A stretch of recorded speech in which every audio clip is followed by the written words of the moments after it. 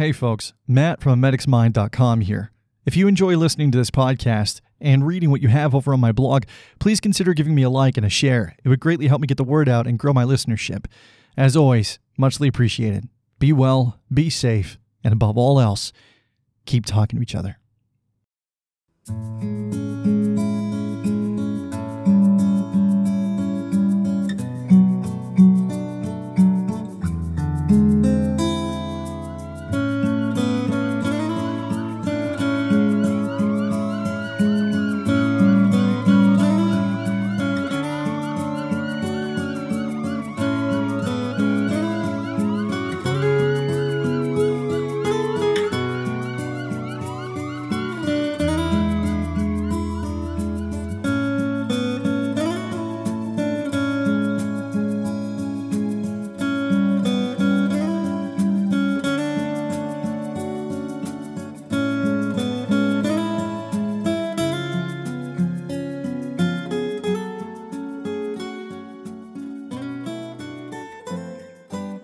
Hello, everybody, and welcome to A Medic's Mind, the podcast. Thank you very much for coming out. Sincerely appreciate it.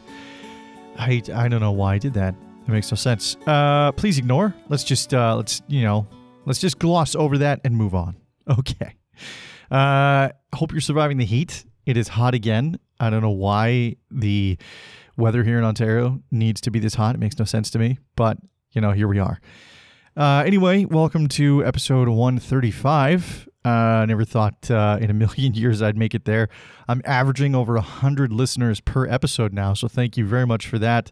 And I want to give a shout out. I got a message on my on my Facebook A Medic's Mind page. So let me just go to that really quick so I can get the name correctly and give a shout out to this individual as he left a very nice message for me. I believe it's stand by. Okay, Logan Kemmerer. Yeah, I apologize if I'm not pronouncing that correctly. As you can see, talking is not really my forte. No, Logan, thank you very much for reaching out to me, man. He's a firefighter, first responder out in, I believe it's Ohio. Sent me a beautiful message this morning, basically just, talking about how he likes the podcast, really appreciates it, listens to it. So that's really cool. I really appreciate it. Logan, thanks very much, man. So also I send a hearty thank you to you for doing what you do and, and holding that thin reflective line of first response and helping those in need. So thank you, brother. Sincerely appreciate it. Be safe out there. And thanks for the support with the podcast. Sincerely appreciate it. This episode is a blog read, and it's not so much medicinal based. What I mean is it's not really about my paramedic days or my Army medic days. This is a story kind of about my youth in the fact that it's about my first fight. Now, I had to take some liberties with the dialogue in this story, and that is because when I wrote down the original, the dialogue of fuck you, no fuck you, no fuck you, no fuck you, don't push me, fuck you, push me again, fuck you, hit me, no you hit me, it didn't read so well. So I took some liberties and I inserted what I wanted to say on that day. But the rest of the story is true. The rest of the story is as it went down. And it also is a story that involves my buddy Drew. You may have heard of him in other podcasts if you've listened to other podcasts before this one. So this is the story about my first fight, and I never thought in a million years that I would look back on a fight and have a smile on my face, but I do, and that's that. So I'm gonna read it for you. I had fun reading and recording this one just because it is kind of a fun piece, a little bit lighter than most of the other ones that I do. And it takes place back in my hometown of Salmon, and that's a great place to have grown up. It's a great place to think about, with fond memories, and this is one of them. So this is called The Rumble, and it's coming up next. The standoff was intense, unforgiving, and prolonged. If there was an ambient soundtrack to this scene, it would have certainly been from an old Western.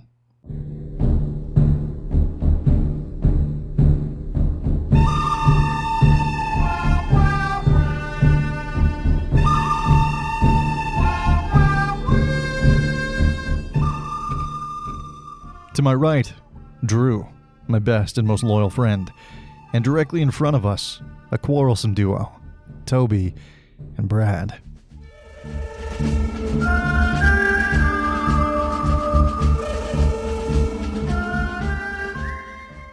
I stared through squinted gaze and heavy brow towards the pair of ruffians that stood like statues.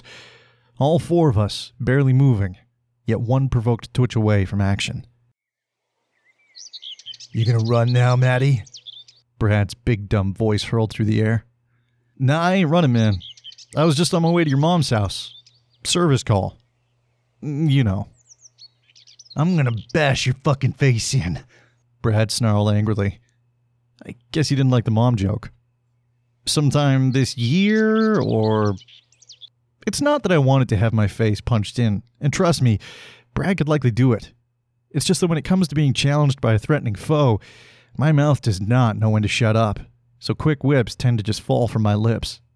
We were all standing on either side of the mailbox that sat just at the end of my block.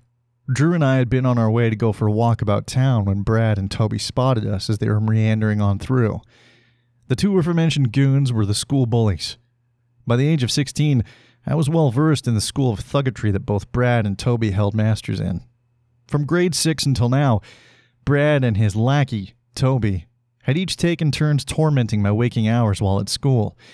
I had my drink tray tipped over, paper spitballs stapled to the back of my neck, dodgeballs thrown like cannon rounds towards my head in gym class, and even small rocks tossed in my direction during my treks home after class. Drew didn't catch it quite as bad, but he had his share of run-ins with the pair. Now, here we stood, 16 years old, in the middle of a hot July day, face to face with one another at the end of my street. I held hope that I would not see either of their stupid faces until the start of school in the fall, but that turned out to not be the case. Something was different on this day, though. I was not at all intimidated. Truth be told, I'm not sure that I ever really was. My lack of pushback was born from a deeply held belief that I was unworthy of doing so. I had little to no confidence growing up. What I did have was Drew. He stood right next to me, ready and willing to punch this thing out. In retrospect, it was likely Drew's willingness to stick by me that ignited any ember of self-worth within me on that day. As such, I too was ready to punch this thing out. "Enough talking.